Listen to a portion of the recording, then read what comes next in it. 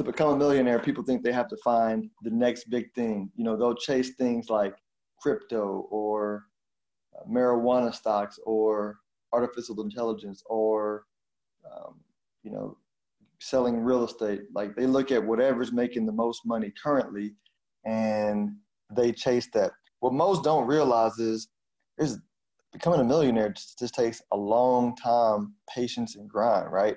It takes the ability to say, hey, what do I like? You know, a couple of different ways.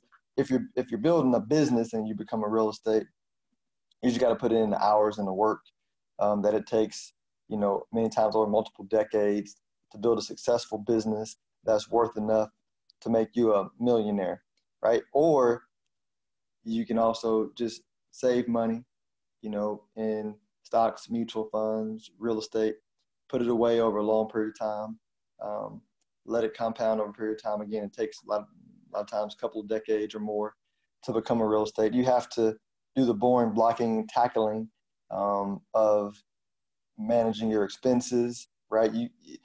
Every millionaire I talk to has gotten to a point where their mindset was, man, I can spend this $5,000 on vacation or whatever, or I can buy assets, right? The vacation is cool. I get memories, and that's important. I think if you want to do it, you should do it.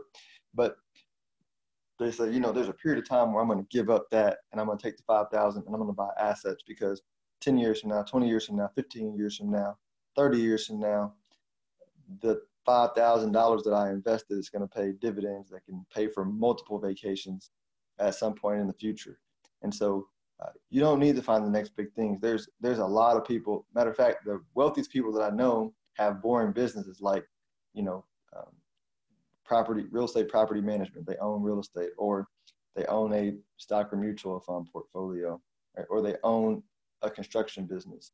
They own a manufacturing business. They built a successful insurance practice or investment advisory practice. Just boring blocking and tackling, but it takes long periods of time, right? I don't know too many millionaires that did it in 5 years. And sure, yeah, there's some, but it's not a really good formula for that. A lot of the actions you have to take to do that in a short period of time, like borrow a lot of money, leverage yourself up, are also reasons why I see a lot of people not become millionaires, because when we have bad economic times, which we're destined to have at some point, right, it's really easy to get it wiped out if you're over leveraged. So you don't need to find the next big thing. You don't have to be on the cutting edge of some new technology. You just have to either build a business or invest for the long term consistently, manage your expenses, don't get too indebted, and or do both, right? If you want to hopefully maybe speed up the process, start a business and put away money into a stock portfolio, mutual fund portfolio, and or buy real estate. Again, in a previous episode, I mentioned I want to have all three. I want to have a third of my financial independence income come from my business, a third come from my stock portfolio, and a third come from real estate. And I'm doing that wisely through having a budget, watching what I spend, doing everything I can to use that discretionary money to buy assets, as hard as that can be, you know, with young kids and everything that comes along with a family. But we're aggressively focused on doing it, and you can do it too. This information presented is for educational purposes and is not meant to be considered personal investment advice.